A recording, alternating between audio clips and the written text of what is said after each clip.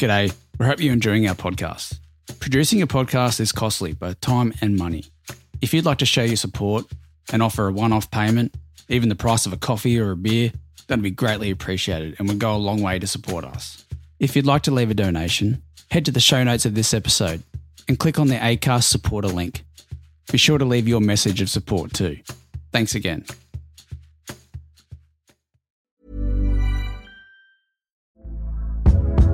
Hey there, it's Michelle Norris. I'm host of a podcast called Your Mama's Kitchen. When I travel, I'm usually looking for a way to find a taste of home when I'm not at home. And one of the things I love to do when I am at home is entertain. And Airbnb allows me to do that. When I was in California recently, I rented a house that had a great kitchen. And when we were sitting around the table, we were all thinking, we're in someone else's house. Someone could be in all of our homes as well.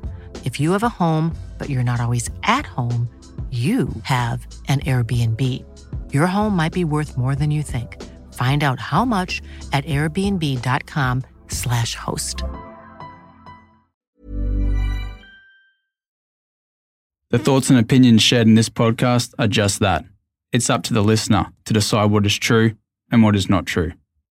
This podcast contains coarse language, references to violence, sexual abuse, and murder, and may not be suitable for everyone. Discretion is advised.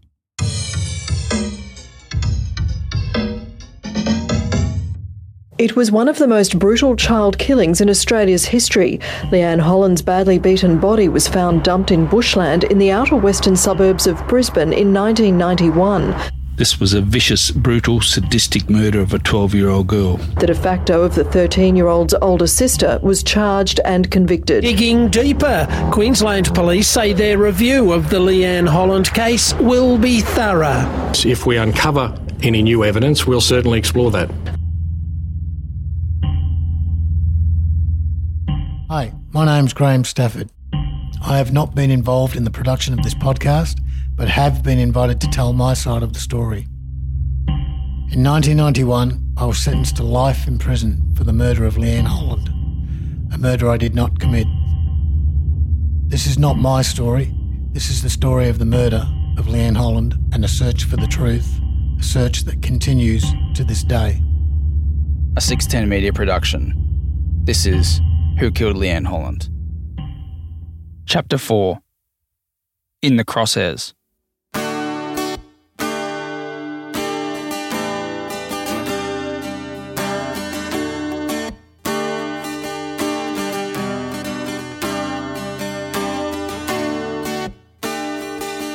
G'day and welcome to Chapter 4 of Who Killed Leanne Holland, In the Crosshairs.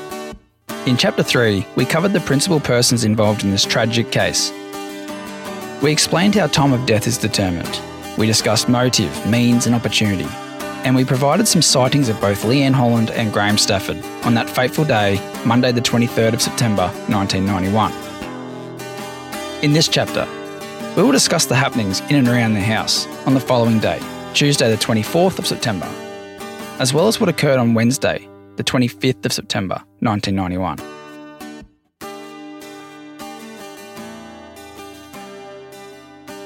Before we go any further, let's get real for a minute. This case is very controversial and people have strong opinions about it. With that said, we've gotten a few emails and comments about it, so I wanted to clarify a few things.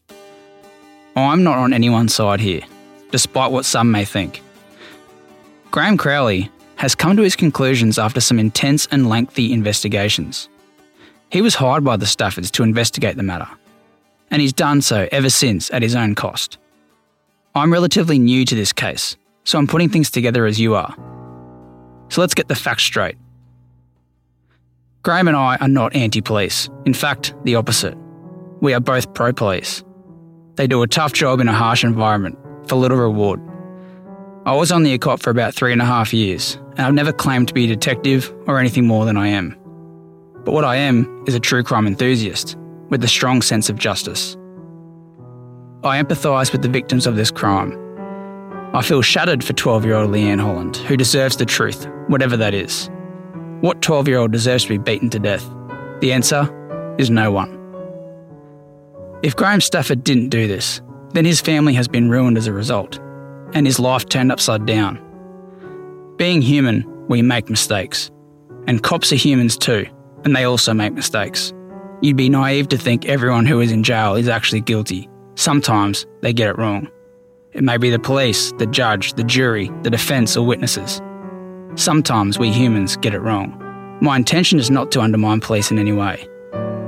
But people's lives are at play here, and that to me is worth exploring this case. I still don't know what happened to Leanne. I wasn't there. I do think this though. They either got it right and Graham Stafford is now out of prison, or they got it wrong and he spent 15 years in prison and the last 30 years with people assuming he's a killer. In 2009, Graham Stafford's conviction was quashed. So where does that leave us now? He either did or didn't do it, so let's get to the bottom of it now. We hope to definitively say who killed Leanne Holland at the end of this series. And nothing ventured, nothing gained. If this proves Graham Stafford was innocent, then that will allow him to live a normal life. We can focus our attention on who did. If this podcast points at Stafford for committing the murder, then we can put it to bed and end this saga with certainty. We are not the first ones to talk about this case. There have been podcasts, documentaries, radio programs, news features and books written about the case. And after 30 years we are still here. So what does that say? It's not cut and dry. It's murky and uncertain. Well said, Jamie. Some people also forget that what we're actually here for is to catch a killer. They muddy the waters with their own allegations of what we are or aren't doing. But literally, we are trying to catch a killer. And between us, and with the help of the listeners and people who we've talked to, we may just be able to do that. That's the goal. That is the goal, mate. The easiest course of action here, Jamie, would be to walk away from this. Yeah. It's actually very stressful to continue working on this case. Yeah, 100%. And the last thing I need at this point in my life is stress. When I first met you, Graham, you were going through chemotherapy for cancer. How are you at the moment? Actually, Jamie, I was given the all clear just today. Oh, wow. Which is good news. But as I said, this matter is extremely stressful. And the simple and easiest way would be to walk away from it, but I'm not prepared to do that. Yeah. There's just too much left unresolved here. Yeah, we're not doing this for kicks. No.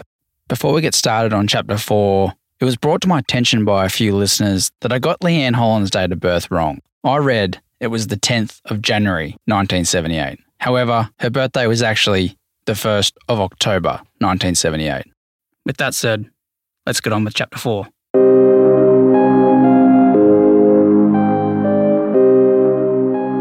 In Chapter 3, we heard about the various sightings of Leanne and Graham on the Monday, both confirmed and disputed, up until around 5 p.m. At that time, Graham and Melissa went shopping in Graham Stafford's car. And that actually is another sliding door moment, because Melissa could have placed her shopping in the boot of Graham's car. And she was later questioned about it, and she said Graham didn't try and stop her, didn't talk her out of it, but she just chose to put the groceries on the back seat. So I wonder what would have happened had she opened the boot, because on the Crown case, Leanne Holland was in the boot, dead. Well, so if you look at that, he's either extremely ballsy and very ballsy to do that, to run the chance of someone putting groceries in the boot, which is pretty common. Yeah. That's where I put them. Yeah, that's right. And to take Leanne with him and Melissa and Terry to the police station to report her missing. That's also a very big act of bravado. Oh, yeah. This was a compelling, strong, circumstantial case supported by forensic evidence. There were no witnesses, no admissions, and in fact, Graham Stafford was strenuously denying any involvement. But having said that, it was a very strong circumstantial case. After his conviction, the case was the subject of lectures at the police academy for new recruits to show them, what could be done with just circumstantial evidence supported by forensic evidence. Wow, and so Graham, what is a circumstantial case? Okay, well, let's talk about direct evidence. Direct evidence is someone who sees something, for instance. I saw him do this. I saw him pull the trigger. I saw him stab the girl. Circumstantial is perhaps a most common example is a fingerprint at the scene of a crime. That is circumstantial evidence. And of course, the police then search that fingerprint, find it belongs to someone, and then they have a suspect. I preferred to use the analogy of a chain when talking about circumstantial evidence, with every piece of evidence being a link in the chain. And by itself, the link is meaningless and could relate to anything or anyone. But when joined together, it becomes a powerful, interwoven block of evidence. Well, that's a good way to look at it. We'll get to the links in the Crown case shortly, but we just need to perhaps do some housekeeping and report on what happened on the Monday and the Tuesday. And so we've heard that they went shopping. After that, there was some discussion at the Holland house about the whereabouts of Leanne. Graham Stafford related the story that Tricia Lynch had rung looking for her, and he made the comment that she was probably at Tricia Lynch's place. And Terry and Melissa accepted that. However, when they interviewed Tricia later in the week, she said that yes, she did ring up, but she told Graham Stafford she'd probably go to the shops to find Leanne. So it was a case of he said, she said, and the Crown took Tricia Lynch's side and said that he was misleading to cover the crime. Right. So on the Tuesday morning, all three went to work, and simply put, Leanne was missed. Sometimes she slept in a bed upstairs, sometimes she slept in front of the TV, sometimes she slept in her father's bed downstairs. So at any given point, you couldn't really pinpoint where she was, and everyone thought she was somewhere else. So simple as that, they went off thinking she was somewhere else. So on the Tuesday afternoon when they got home and found that she still wasn't there, then the concern was becoming evident. They drove around to a lot of her friends' places, including Tricia Lynch, but no one had seen her. So at that point, they all drove down to the Goodna police station in Graham Stafford's car, and as I said, on the Crown case, the body was in the boot at that time, and to report her missing. So on the Wednesday morning, Graham Stafford got up at his normal time and left for work around 6:10 a.m. Now, normally he'd leave the house, turn right into Queen Street and head off down to where he worked at B&D Roller Doors. But on this occasion, he turned left and went up towards Bellbird Park. And Melissa Holland was out on the balcony, and about 20 minutes later, she saw his car drive down past their house in the direction of B&D Roller Doors. When she spoke to him later, what was your car? Where were you? And he said that he'd gone up to see Arthur Powell, which is where Melissa and he used to live. He was concerned. He was upset about Leanne. He wanted to talk to him about it.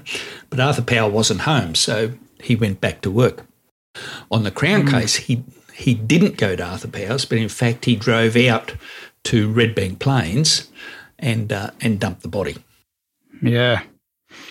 It's certainly suspicious for me, or for anyone probably who's listening to that. That's right. That was something he had to deal with. Do you know, Graham, in that 20 minutes that he was gone and Melissa then sighted him drive back in the direction of work, is it possible to do that? Is it possible to go to that body dump site, drop the body in and come back in that 20-minute time?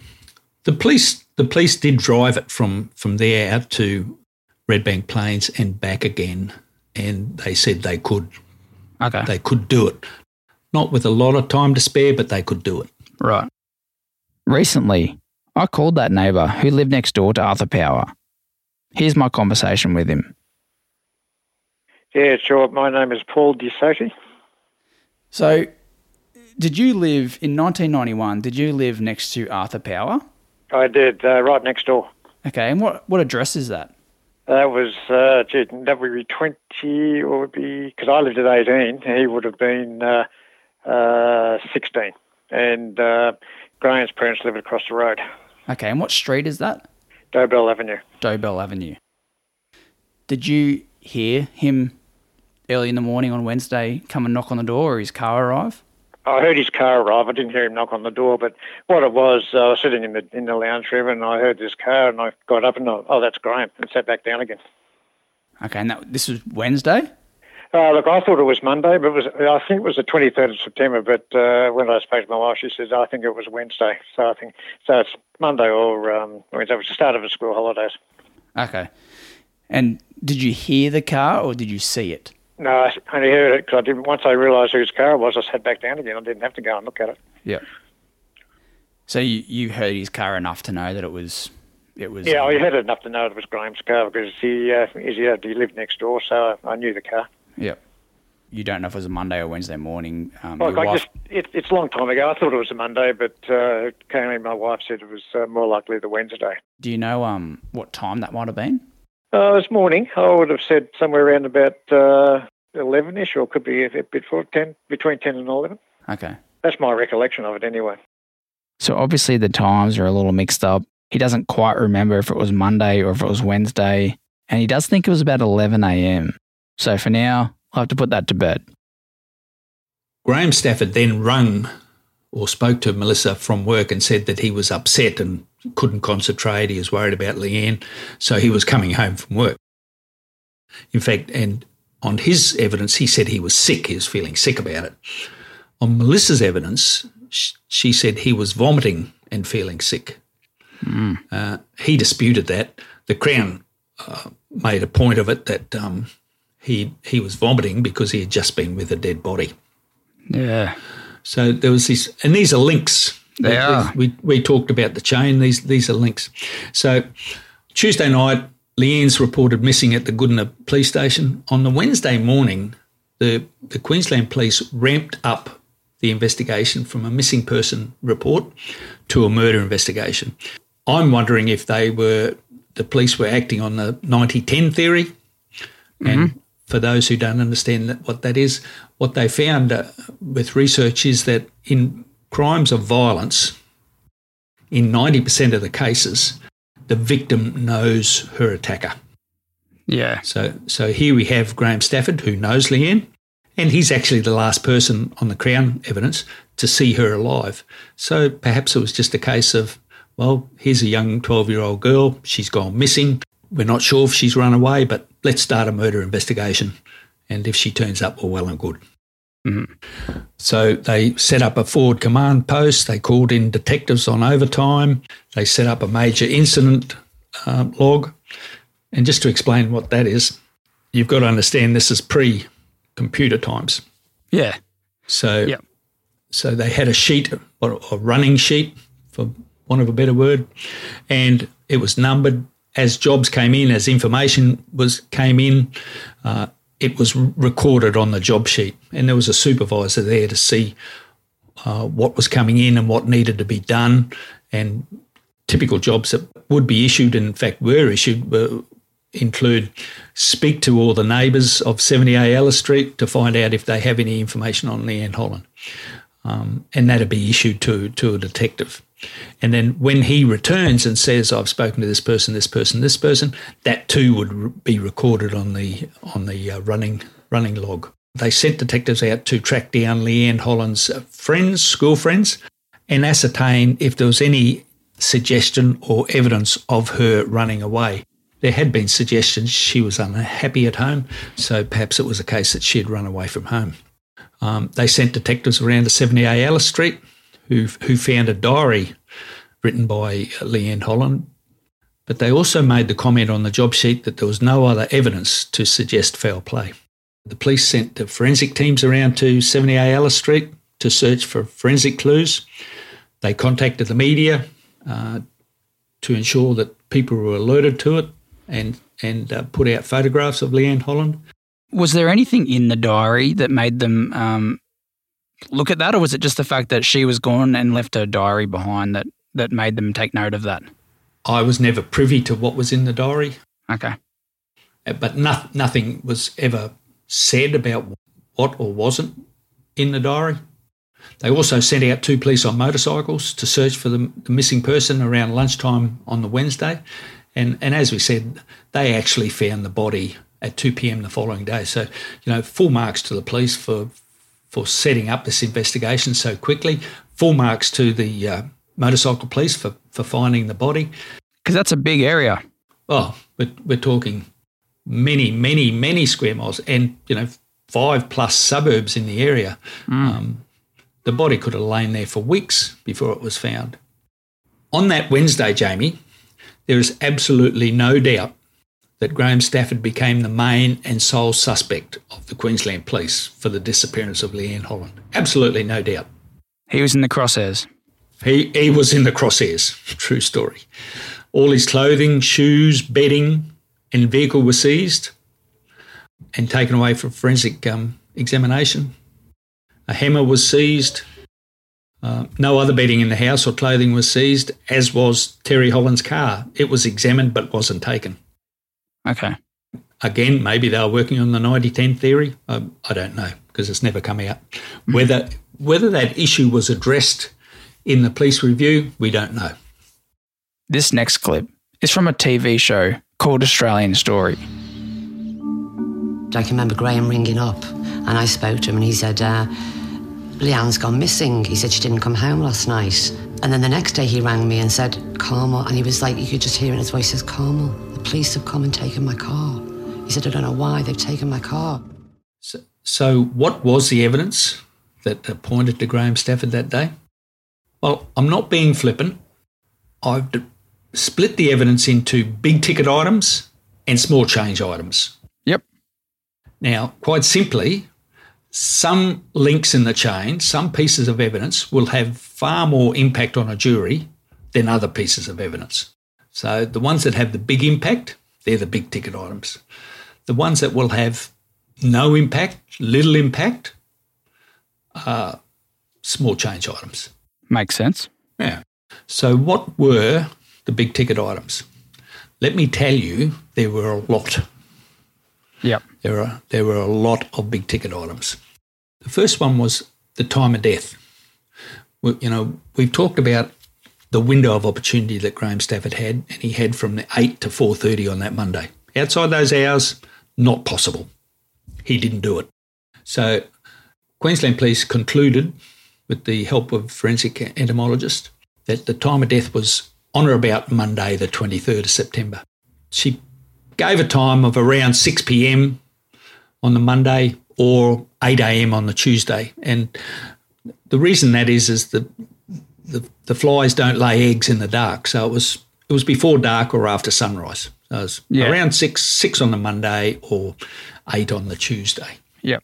We've talked about the time available up until 4:30. So, I guess you have to be a bit fluid with the time of death. Hey, it's Ryan Reynolds, and I'm here with Keith, co-star of my upcoming film, If, only in theaters May 17th. Do you want to tell people the big news?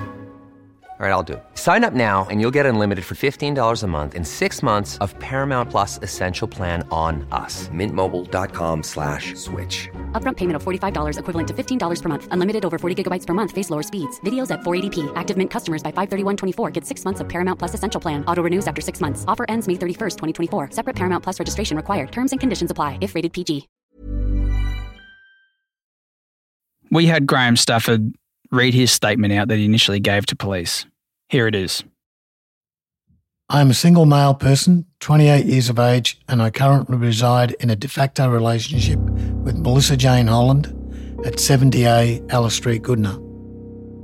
I also reside at this address with Terence Holland and also Leanne Holland. I have resided at this address for approximately 3 months.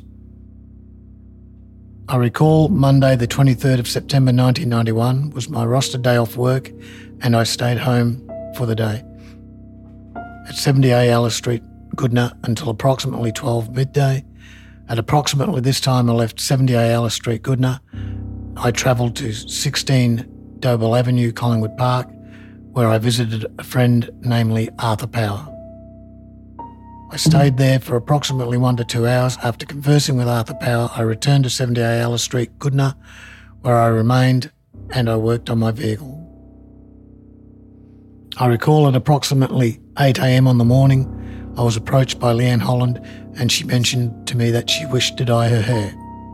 As a result of Leanne telling me this, I obtained a box of hair dye which was left over from when mine died, and I told Leanne that she could use this to dye her hair and that she could wait until Melissa came home so that she could dye her hair. As a result of this conversation with Leanne, she then rang her father, Terence Holland, at his place of work, and I did not hear the conversation which she had with her father. After she had made this call to her father, she again approached me in the bedroom of the house. She informed me that she was going down to the shops. She did not state which shops she was going to. I assumed she was going to the shops in Goodna. I did not actually see Leanne leave the house. I would estimate that she left the house at approximately 9:30 on the 23rd of the 9th, 1991. At the time when she spoke to me in the bedroom, she was wearing the following clothing: a purple knitted woolen jumper, and from memory she was wearing a skirt which was of black colour. When Leanne told me she was going to the shops, she did not inform me that she was meeting anyone down at the shops or how long she would be at the shops for. At the time when I was talking with Leanne whilst I was in my bedroom, I was wearing a pair of blue football shorts and I was not wearing a shirt. I was also wearing a pair of underpants. However, I cannot recall what colour they were. I have placed these items of clothing in the dirty clothes basket in the house and they have not been washed. I wore the pair of shorts all day and later went and I visited my friend at Collingwood Park. I wore a blue B&D shirt. Also on the day, I was wearing a pair of Reebok running shoes, which I am wearing at the present time. After Leanne left the house, approximately 20 minutes later, a friend of Leanne's rang, namely Trish Lynch, and she inquired where Leanne was, and I informed Trisha that Leanne had left to go to the shops at Goodna. As a result of me telling Trisha this, she told me that she also intended to go down to the shops at Goodna. After this conversation, the telephone call was terminated, and I then went downstairs and worked on my vehicle, which was a Holden Gemini, which is red in colour. The work which I was conducting on my vehicle entailed replacing the front shock absorbers on my vehicle. I only got one of these replaced due to the fact that whilst I was working on my car, I pulled the vehicle off the jack and it hit my elbow under the wheel arch. As a result of this occurring, I went to the doctor's surgery and was attended by Dr. Jusub, and as a result of this visit, I learnt that I'd injured the tendon in my left arm. This injury to my arm occurred at approximately 2:30 to 3 p.m, and later I attended the doctors at approximately 4 p.m. After attending the doctors, I returned to 70A Alice Street, Goodna, at approximately 4:40 p.m. Melissa returned home, then I accompanied her to Franklin's where we did our grocery shopping. I recall that when I arrived home from my friend's place at approximately 3 p.m, and also when we came home from shopping, that Leanne was not home. Due to her not being at home, I assumed that she had met up with Trish Lynch and she would have been with her as she from time to time stayed at her residence. To my knowledge, she did not come home on Monday night, and on Tuesday morning at approximately 6:15 I left for work. I did not see Leanne in the house. On Tuesday afternoon I finished work and at approximately 3 p.m, I returned to 70A Alice Street, Goodna, and when I arrived home there was no other person at the house. I stayed at the house and Melissa arrived home at approximately 4:40 p.m. As a result of Leanne not being home, both myself and Melissa waited at home until Terence Holland came home and we discussed the whereabouts of Leanne, and as a result of this both myself and Melissa drove to the Gales Caravan Park where we located Trisha Lynch, and she informed us that she had not seen Leanne for the last couple of days.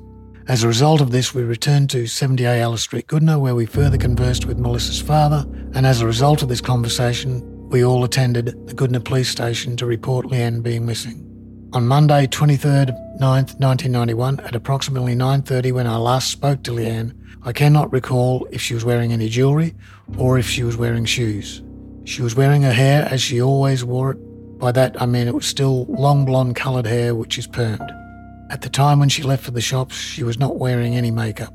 I have known Leanne Holland for a period of time, namely 11 months, and I have lived in the same household for the past 3 months. During this period, that time I've known her, it is not uncommon for her to stay at her friend's place, and to my knowledge, she always informs her father of her whereabouts. During the period of time that I have resided at the same abode as Leanne, I have been able to converse freely with her and have not had any altercations with her during this time that I have known her. To my knowledge, there have not been any arguments between Melissa and Leanne or between Leanne and her father. I should point out that even after being given the opportunity to peruse my statement, I did not realise that they had me wearing blue shorts, which was incorrect. I was wearing Bronco shorts at the time and all day on the 23rd of September. Another significant piece of evidence was the hair dye. We've heard evidence of calls to and fro on the Monday between Leanne and Terry, Melissa and Graham, Melissa and Leanne, about her wanting to dye her hair, and Graham Stafford would allegedly help her. Well, so when she went missing, she had blonde hair. When she was found, she had red hair, auburn hair. Yeah. And it was the case that Graham Stafford had helped her dye her hair in the bathroom. Things had got out of control and he had killed her. Mm-hmm. Carried her body down the front steps and placed it in the boot of his car. And he then dumped the body on the Wednesday morning at Red Bank Plains. Yeah. When the forensics went up to the house on that morning, the first thing they did was they conducted an examination of the house and the car for blood. And all this was videotaped. There was a police videographer there.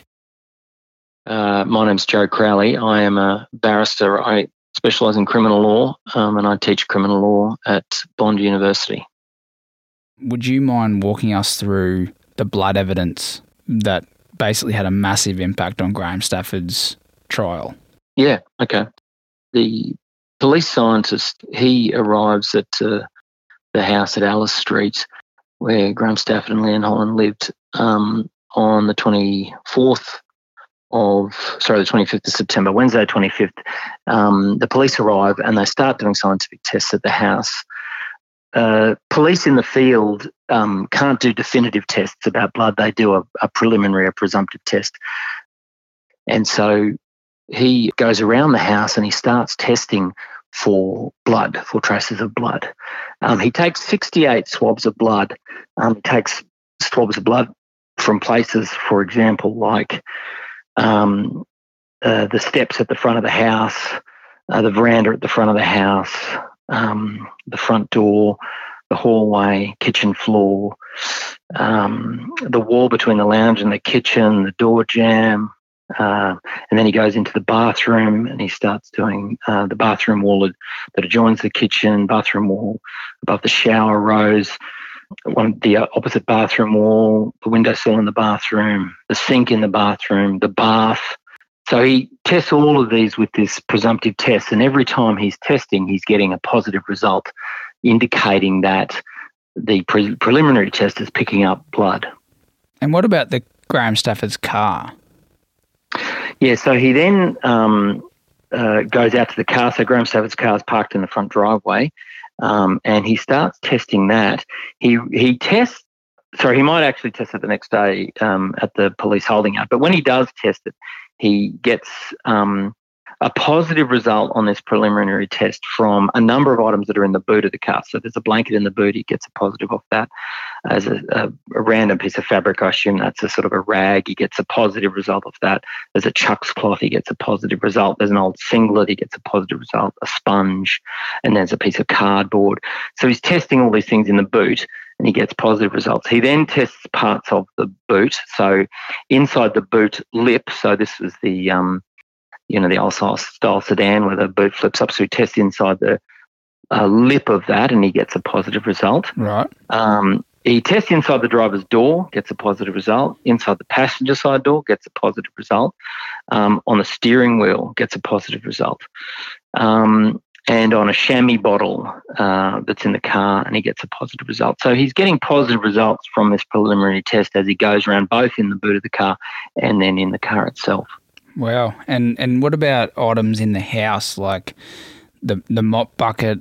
There was a mop bucket, is that right, with water in it? Correct, yeah. Yeah, so at the back door of the house, you open the back door and there's the stairs that go down and there's a little landing, if you like, at the top of those stairs, and there's a mop and bucket there with dirty water still in it. Right. And so he tests that water and he gets a positive result on that as well, which fits the profile that they're building, that the murder has occurred in the house and that Graham Stafford has then cleaned it up, using the mop and bucket. And what about the murder weapon? Was there anything located, on a hammer that Graham Stafford owned? Was there any blood located on that? Yeah, so in the boot of the car, there is a bag, a sort of an old sports bag, and it's full of tools. One of those tools, it's hard to know exactly what it was because some people describe it as a hammer, some people describe it as a mallet, but it's a hammer or mallet, and that's tested as a preliminary test for blood, and again, that tests positive for human blood. Wow. So is that pretty much all the blood evidence? Yeah, I mean, that's sort of generally the blood evidence. I mean, they test lots of places. They get some blood off the shower curtain. They get there's a couple of spots of blood, so they can actually see blood on shower curtain above the shower rose, in the bath, on one of the skirting boards in the bathroom, and then also I think a skirting board outside, and that then gives them or supports the theory that they have that the murder occurs in the bathroom, particularly things like the drop of blood that's above the shower rose. So, the shower, that's obviously quite high on the wall. So they take that to mean that this is part of a blood splatter that Graham Stafford's failed to clean up. And that certainly is something that features later on. The trial judge at the trial, when he sums up the prosecution case to the jury, he describes a number of times that the prosecution are alleging that the blood is in unusual places in the house, and he's referring to things like this spot of blood which appears, quite high up in the bathroom above the shower rose, and also a spot of blood which appears quite high up on the shower curtain. So those kind of things I understand from hearing later what the head foreman of the jury said, really seemed to impact on the jury. And those spots of blood you're talking about in the bathroom were actually visible to the eye, but the other ones in the car and the hammer on the stairs and the mop bucket, that blood you couldn't see. Is that right? Yeah, correct. So the preliminary test that they do for blood will detect blood even if it's not visible. And that's obviously because they need a test which will detect if somebody's cleaned blood up. So the police were using that test around the house, in the bathroom, in the car, even when they couldn't see blood. But those spots in the bathroom that I mentioned were actual spots of blood that you could see. There's photographs of them. And the ones there was a couple of spots on the front stairs again and on the veranda which were actual spots of blood which you could see. But a lot of the other ones there was no visual sign, but the preliminary test came up as a positive for blood. Thank you, Joe, for walking us through that evidence, and we'll be hearing more from him at a later stage. Now, you have to remember this was a blue-collar area with a high chemical content in the atmosphere, and Sanger testing not only reacted to blood, it reacted to other chemicals. So there was no blood in the video, but the car reacted to blood. Now, fortunately for the Crown, these videos were shown to the jury without the clarifying evidence that the majority of blood was eliminated in the laboratory.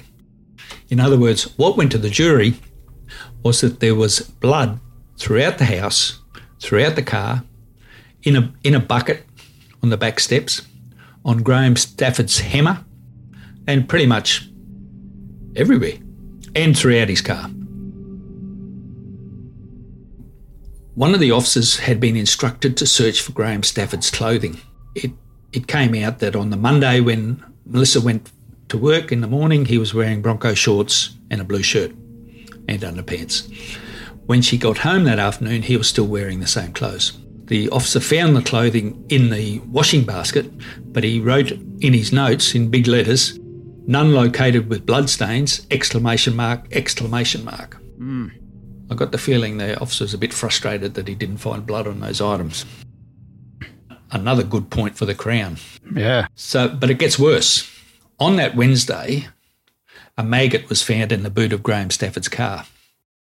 And it was later determined that the maggot was of the same species as those taken from the body. Graham Stafford could not explain how the maggot got there.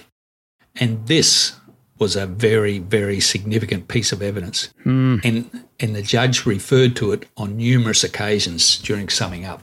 Just to explain, the Crown give their evidence at a trial, the defence give their evidence, but before the jury go to retire to consider their verdict, the judge sums up the evidence for both sides. Okay. So that the jury are clear on what the evidence is. And the judge commented on the maggot in the boot on many, many occasions. Not as many as the tyres, which I'm about to tell you about. On the tyres, the judge commented on 18 occasions about the tyres. Yeah. So I'm not going to speculate about what the jury thought. No. But I think they were left in no doubt that the judge was impressed by the maggot evidence and the tyre evidence. On the tyre evidence, Graham Stafford had two different types of tyres on his car. He had a smaller, thinner road tyre on the front axles and a wider, low-profile performance tyre on the rear axle. It was an unusual combination and rarely seen together. Yeah. So at the body dump site, there were two separate tyre impressions found in the dirt near the body. When the forensic compared these impressions to the two separate tyres on Graham Stafford's car, they found they were identical. That, to me, was a big link in the chain. Yep. That is very, very compelling evidence, in my humble opinion. Of course. And as I said, the judge referred to it on no less than 18 occasions about the identical tyre marks being found to the car. But there were more problems for Graham Stafford. Two people came forward and told police they saw a red car at the body dump site on the Wednesday morning. And one of the witnesses, after being shown a photo of Graham Stafford's car whilst in the witness box, identified it as being the shiny red car she saw in the bushes as she drove by, including the sunroof, the aerial and the O'Neill sticker across the windscreen.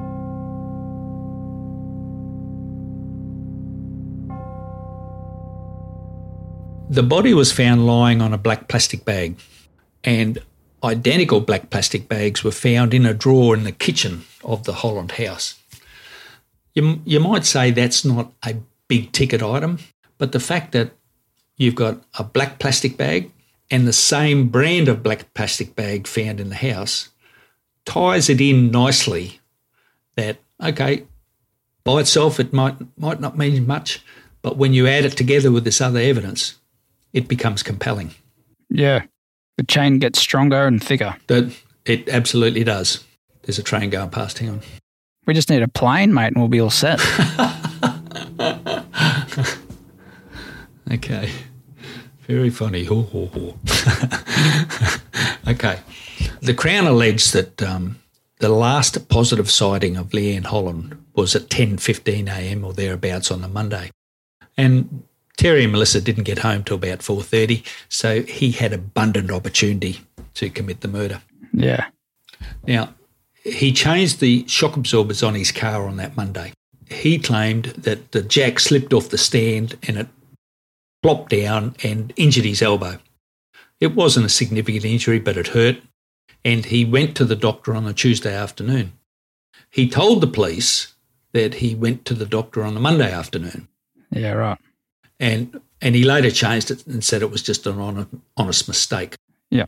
They said that he was creating an alibi for himself and filling in the day, so to speak.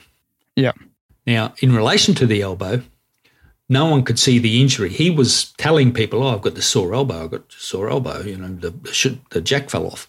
And the detectives agreed that they examined his body and they examined his elbow and there was no sign of an injury. And they wouldn't have known about it unless he had told them about it. Now, it was a Crown claim that he'd injured himself while he was bashing Leanne to death. Yeah. To further cement the issue, they had a police mechanic, inspect the underside of the car, and there was no marks consistent with a jack slipping off the stand. Oh, geez. Like I said, one issue, the changing the shock absorbers, does not make you a killer. But when you add them with all the rest of the stuff, it starts looking pretty grim. Mm-hmm.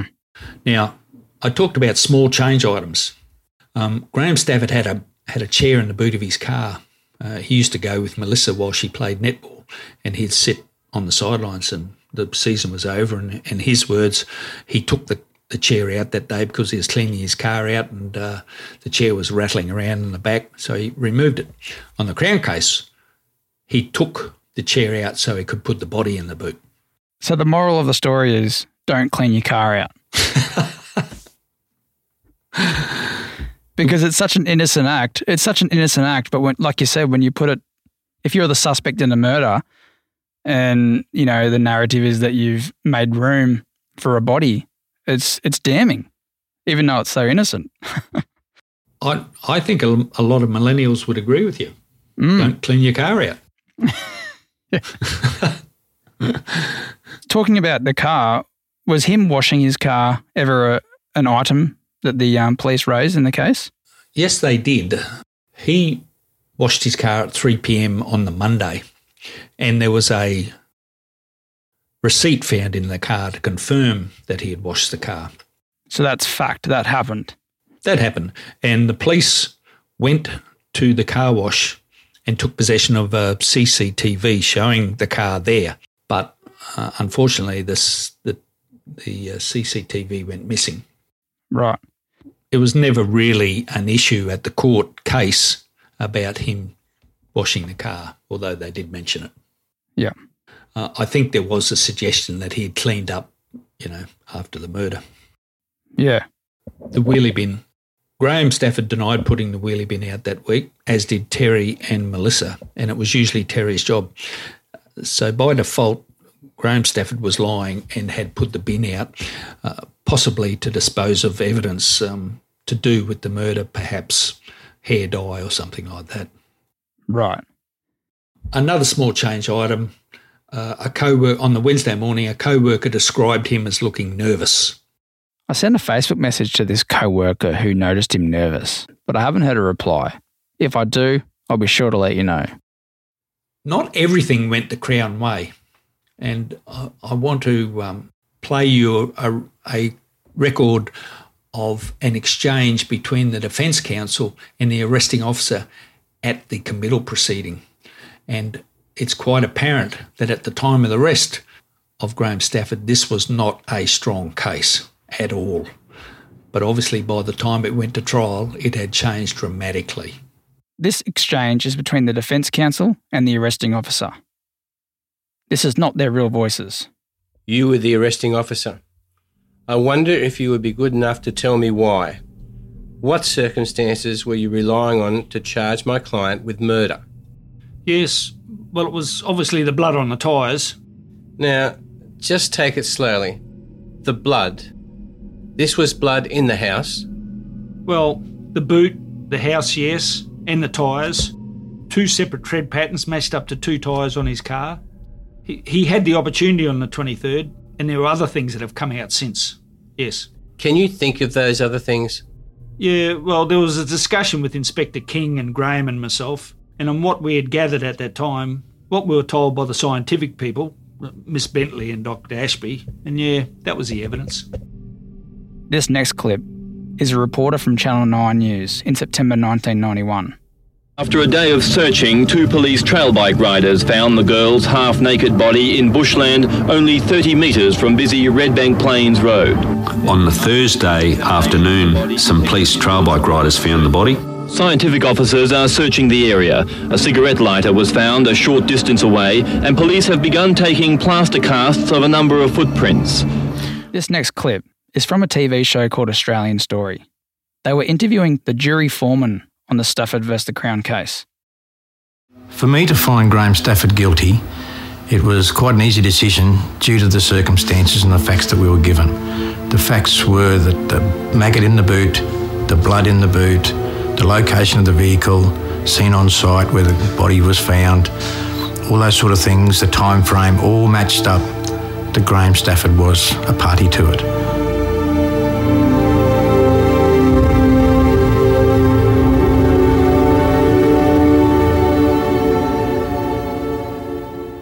Then 22 days later, another 12-year-old girl was murdered in Goodna. It wasn't Graham Stafford because he was in custody.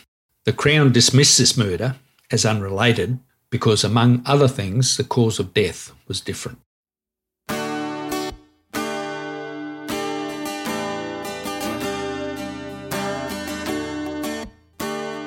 Thanks for listening to Who Killed Leanne Holland. Join us next time for Chapter 5. We will discuss in depth the problems identified with the strong forensic and circumstantial Crown case evidence. And believe me, there are many. At the end of the series, I will invite you to be the jury in the trial of the Crown vs Graham Stewart Stafford and cast your vote guilty or not guilty. Regardless of your vote, you will also be invited to sign a petition addressed to the Queensland Attorney General requesting an inquest be held into the death of Leanne Sarah Holland. It does not matter if you are not a resident of Queensland nor even live in Australia. Just add your support to show the Attorney General an inquest will be the only way to resolve the many unresolved problems identified with this case. An inquest may be the only way to force the secret police review to be made public.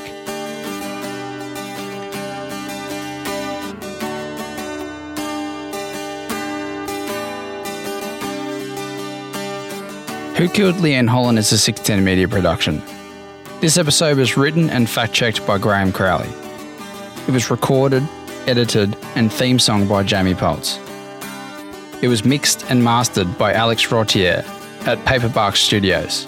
I'd also like to give a special shout out to my auntie Vivi over in Texas, who provided some background music. Those piano pieces that you heard, that's her talented fingers playing those, so thank you, Auntie Vivi. You can follow us on Facebook and Instagram at Who Killed Leanne Holland. You can also head to our websites to read our blogs and see pictures at whokilledleanneholland.com and 610mediagroup.com. If you're enjoying the show, please rate and review us on Apple Podcasts, and don't forget to subscribe. All links will be on the show notes. Thanks for your support and your feedback during this podcast. It means a lot to us. And from now on, episodes will be released every second Tuesday. I'd also like to thank a few companies for helping me produce a better sounding podcast. Zoom, Audio-Technica, Yamaha, Sound Theory, and Isotope. These companies have really helped me up my game, which gives you a better listening experience. Thanks for listening to Who Killed Leanne Holland. Cheers.